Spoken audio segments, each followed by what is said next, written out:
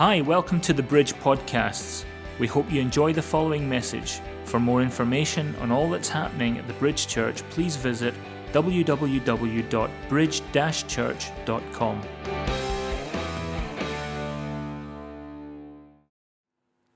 So, what was burning today was to share some testimonies with you guys from a bit of my walk with God. I know I've been in the community and around for a while, and some of you would have heard my stories on the individual level, and experiences. But I wanted to bring a more holistic encouragement of what God can do and who God is. So first, I would like to start off with sort of my testimony of reason, of logic. My walk with God started as I was born into a Christian family. I grew up in that environment, but very soon I found myself off and in doing my own thing. I'd been hurt by the church locally in some ways, and that encouraged me to go to gangs and a cult group. But in the cult group, I experienced spiritual realities of guys that could tell who was in the next room without being able to see them. If they knew the person, they could feel spiritually who was in the next room. You could move people around and they would know, they'd be able to tell who was in the next room without being able to see them.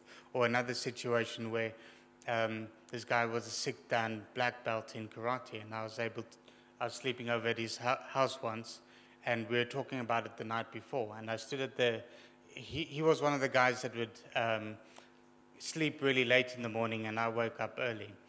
And I'd stand at the entrance of his room and look at him because I'm bored, and start picturing like murdering him in brutal ways. Not because I really wanted to, but just doing that in any case. And he would wake up, he would like jump out of his bed, be ready to defend himself because he could feel the intent to harm. And this was I became aware of the existence of a spiritual realm that could not be denied or argued against. And that all went, when I got into university, I think the big point that started moving me towards God was I studied psychology. And during this time, I heard a testimony that started with one of the big struggles for the Christian world to explain has been the story of creation, and the argument of the world being, is it 8,000, 10,000, or 5 billion years old, About 150, 200 years ago, the world, everyone believed that the world was at most 4,000 to 5,000, 6,000 years old, that the Egyptians and Mesopotamia was the oldest civilizations. And as people have tried to implement the idea of evolution theory and a lot more, and they run into problems, it's just not long enough for the amount of change to happen that needs to have happened. So you'll notice at different intervals, they keep going, extending it. Oh, maybe these places were around 12,000, and then they'll go a bit longer, and maybe it's a couple of million, and then a couple of billion, because more and more time is needed for the amount of change to happen. The only way that could have happened in a short time is if there was outside intervention, if somebody else, maybe a God, was involved in the creation process.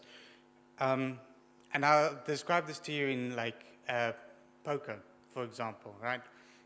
A royal straight flush in poker, you got 1 out of 650,000 the chance of seeing that. You get to see that once in your life. It's, wow, this is amazing. Even if it didn't happen to you,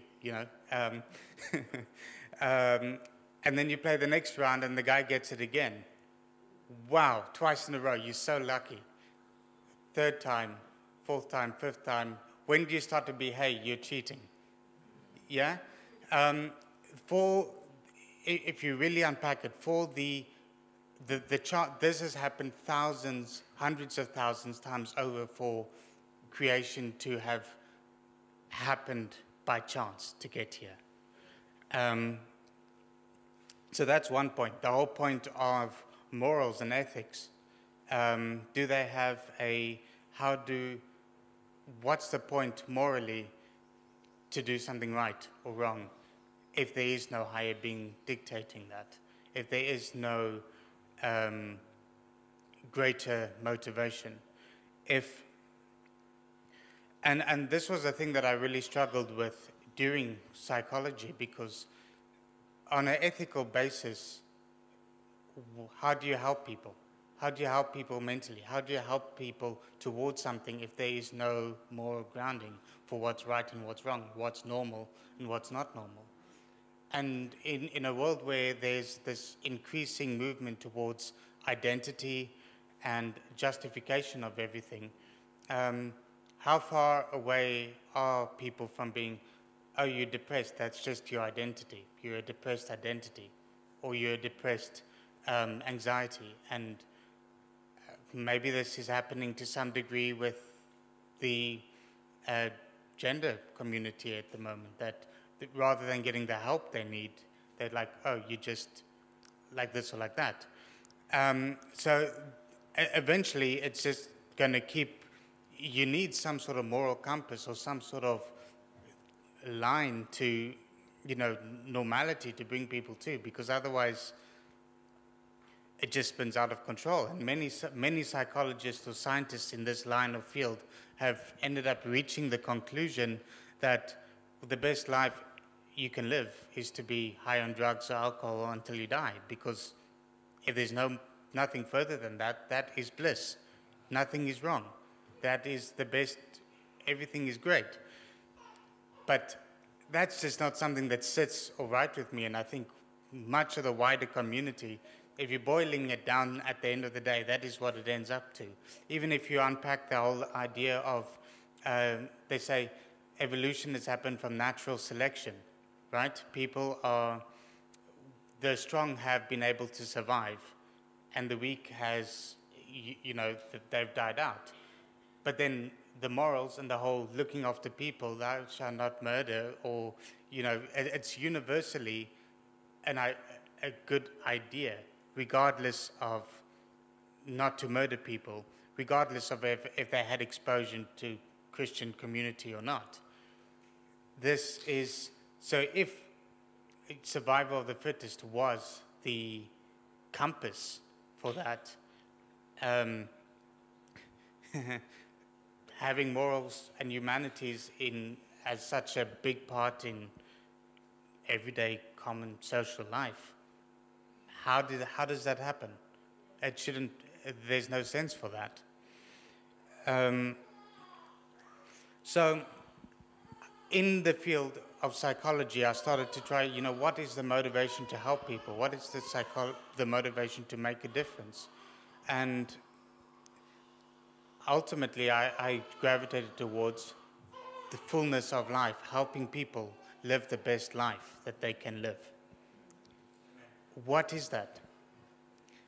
The world says, measurably, the best life you can live is drugs, die, that's it. I think there's so much more to that. And one of the ways that I started looking into that was the Bible. What does the Christian source for that say? The Christian life is the best. So I was not yet a Christian at this point, but I was starting to look into it. I would like Jeremiah 1:5.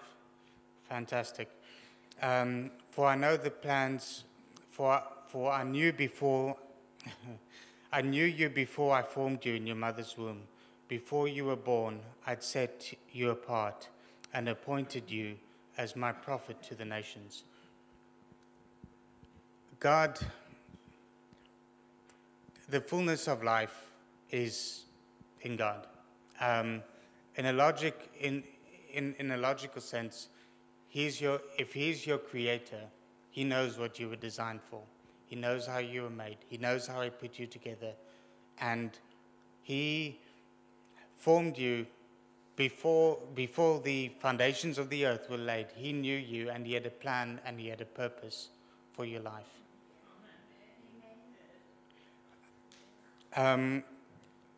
Let's go to Ephesians 4 and 11.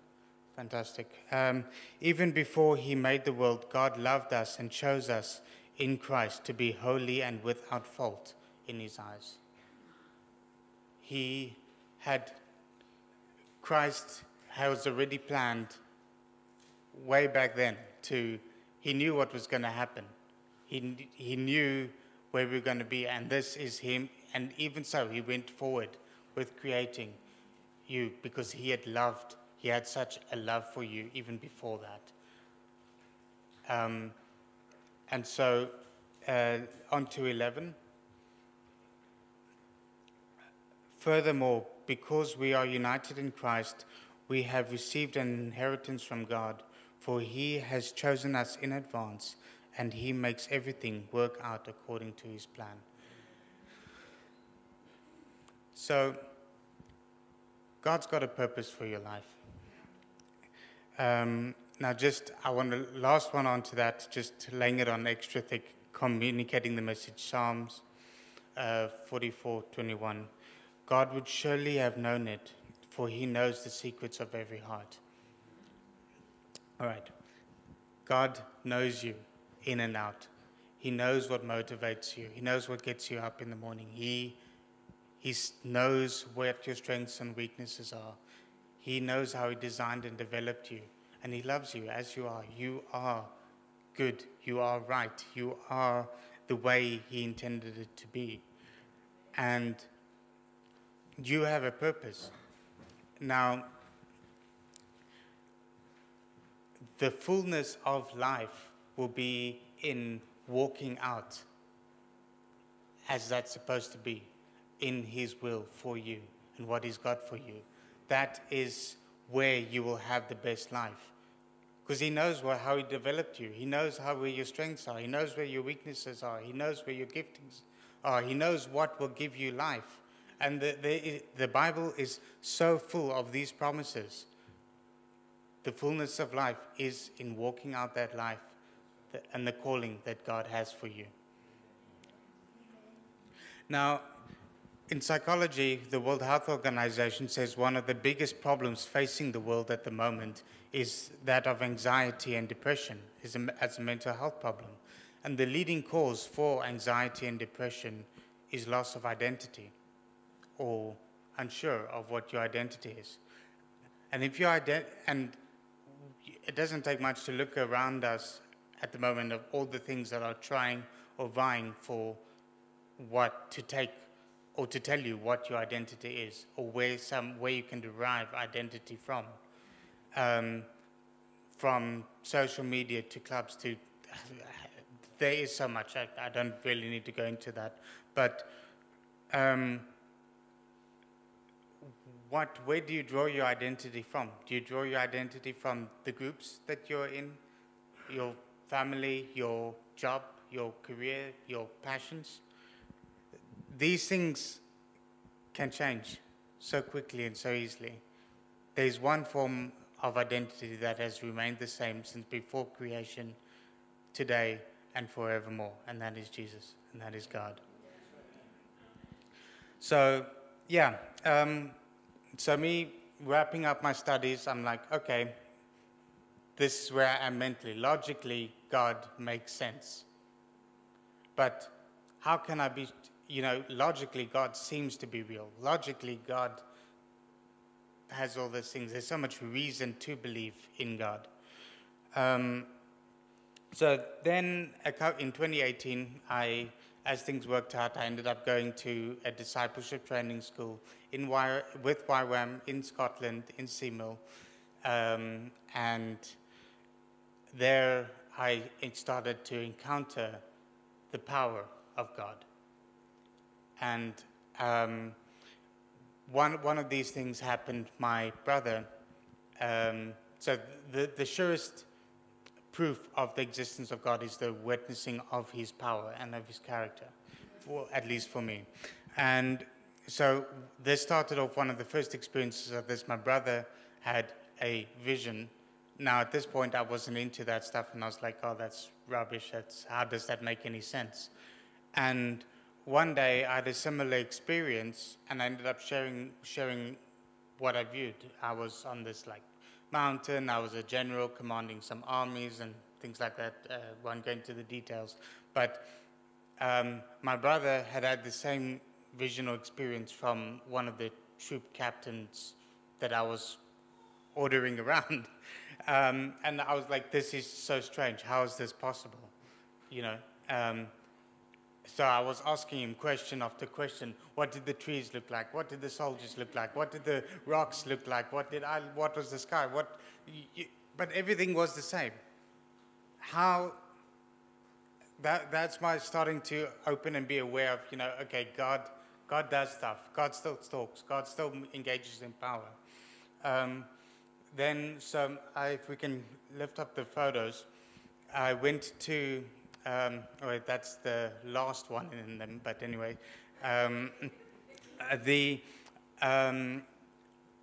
we went on outreach. It was my first outreach missions thing anyway, to Inverness, right? And it was the first time we were staying in the hostel there, and the first day we're going to go out and do missions, and the leader's like, okay, we're going to pray for vision and insight on what we're going to do today. And the person's like, and I saw this bookstore, a river, a white bridge, and the red doors with number 44 and 47. And I was like, okay, this is ridiculous, I'm not going to say anything about that really. But then the leaders, I don't know, God gave them a wisdom and was like, called me out, and they were like, did you get anything? And I very begrudgingly or jokingly shared what I had seen. And they're like, okay, no, let's go see if we could find this. And I think now if you go to the last one and then start coming forward, walked out of the hostel. The building, that building was like a second-hand bookstore library thing. Okay, wow. Walk a bit further down the road, there's a river. Over the river is this white bridge, quite literally. Going across the white bridge, and this was my biggest surprise, because the ordering of doors, it's 40, all the even numbers are on the same side, right? So how would the 44 and the 47 be next to each other? That doesn't happen. But going forward over the bridge, there was the red door with the gold 44, like I saw it, and I didn't take a close-up picture of it, but the next door over was 47, and words can't explain how. I'd never been there before. I'd never seen this stuff. When I found myself doubting, this has been one of the memories that I could go to, of just, there is no other way to explain that. And then there's healings. We have seen that in the church. This church there have been people amongst you in the midst. There's testimonies here of healings. That is so wonderful to see God moving in a church and a community like that.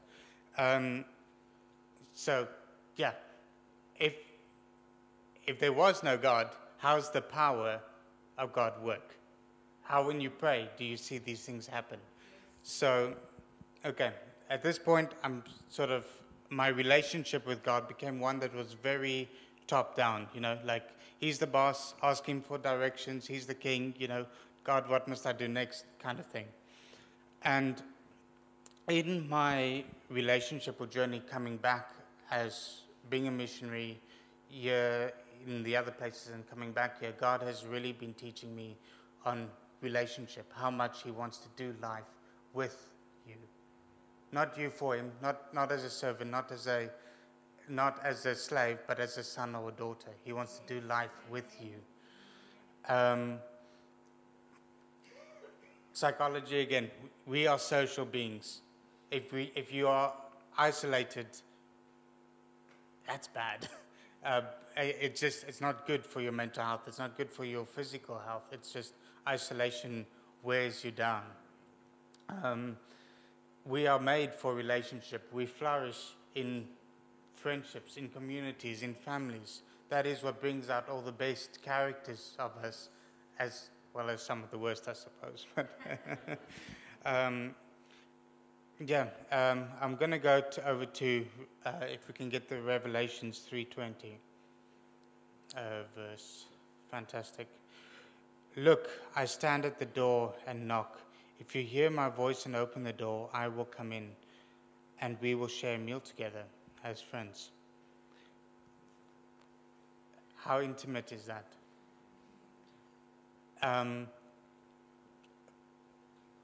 Jesus ate with everyone and anyone.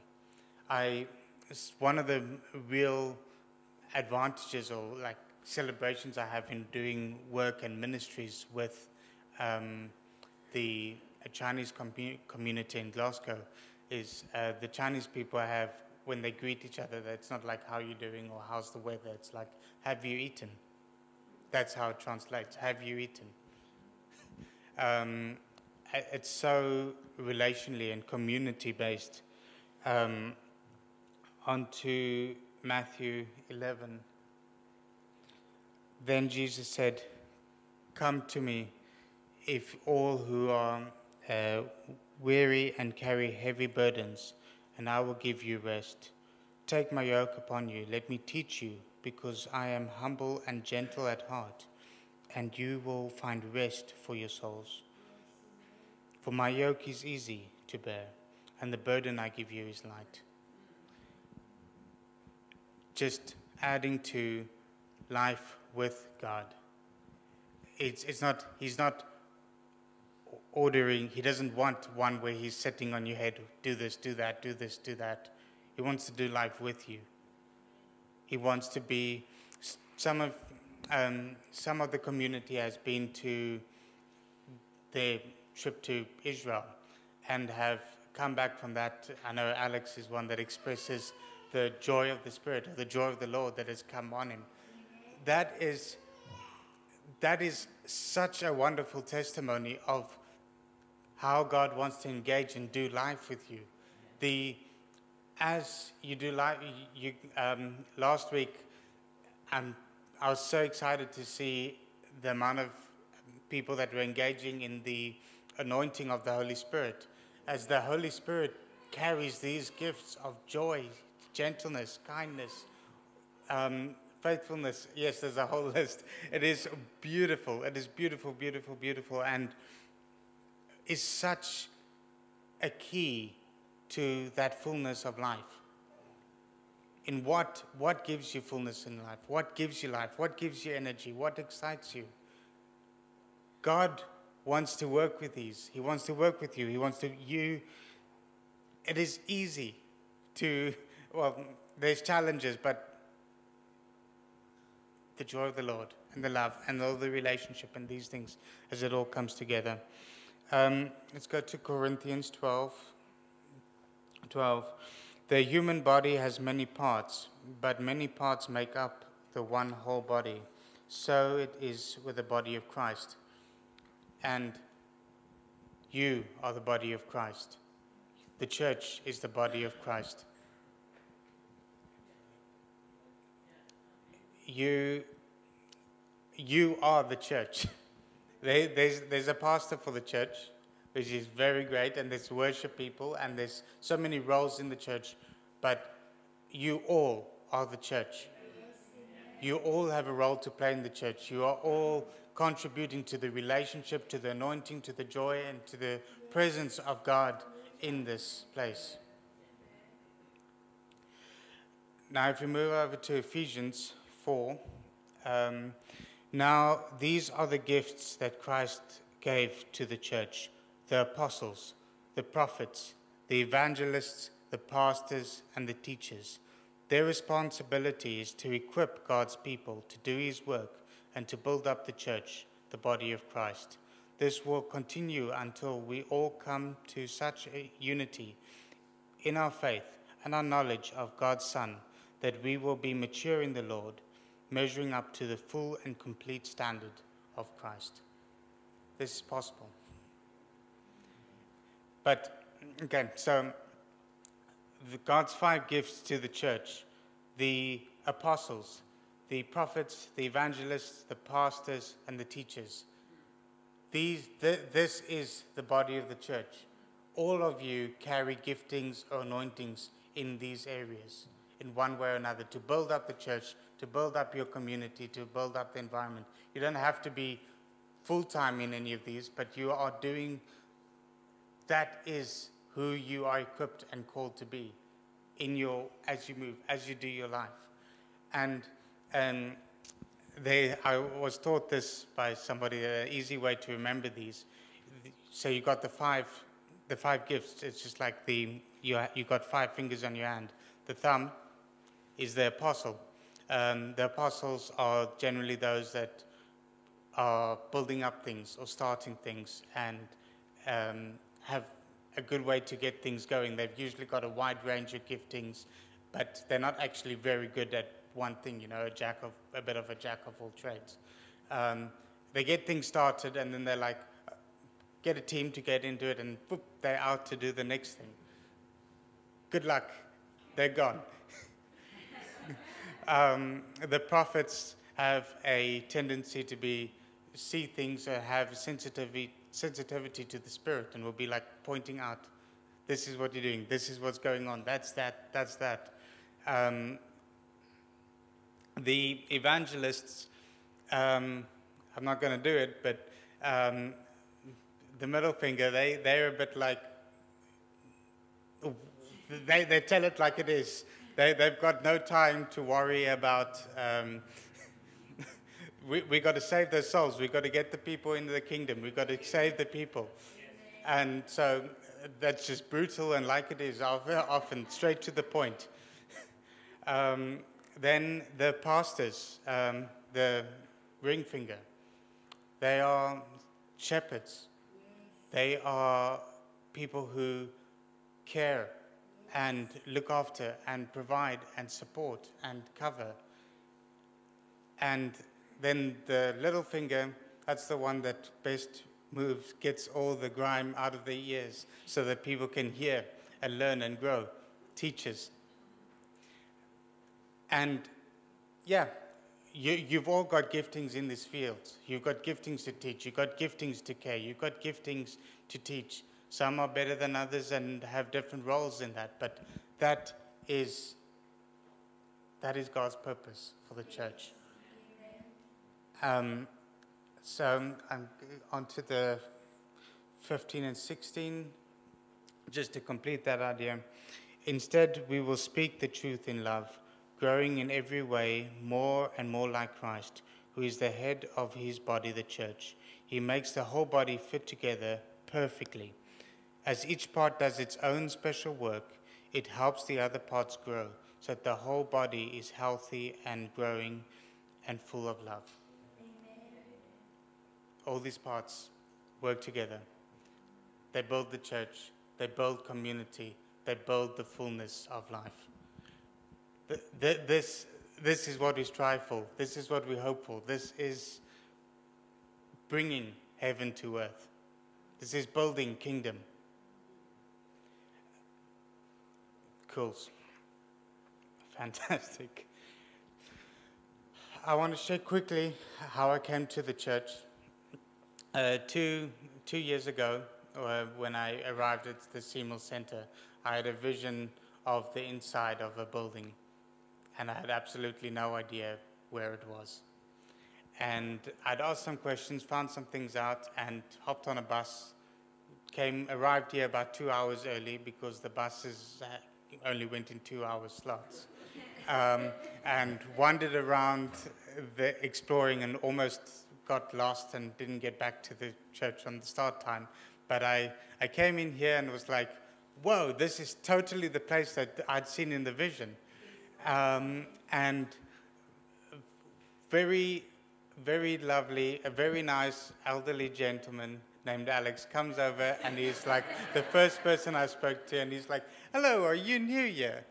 And praise the Lord, he's from West Kilbride, and he can drive me that I don't have to take the bus 2 hours early every time. But this church has been an amazing experience for me. The community that you've got here, the things that has been stewarded, it has been such a blessing to be a part of it for the last 2 years. And I really want to encourage all of you in what you're carrying and what you're moving, that you're doing a great, great job. And I want to, just thank you. Thank you for this great experience. It's been one of my best church experiences anywhere. And may you continue to grow in your loving God with all your heart, all your soul, and all your strength, and loving each other as you do yourself. And finally, I want to the power of invitation. In the two years that I've done mission work and stuff around here, so often many of the people that I've spoken to have not gone to church for 20, 30, 40 years, and they'll be like, yeah, it's a good idea to go to church. But, after not being for so long, it is hard to get into the community. It's scary to go into a new environment. And isolation is a bit of a thing in these parts. So and the amount of how easy it could be to bring somebody into an environment with just an invitation. Thanks for listening. Remember to visit our website, www.bridge-church.com, and connect with us via Facebook and Twitter.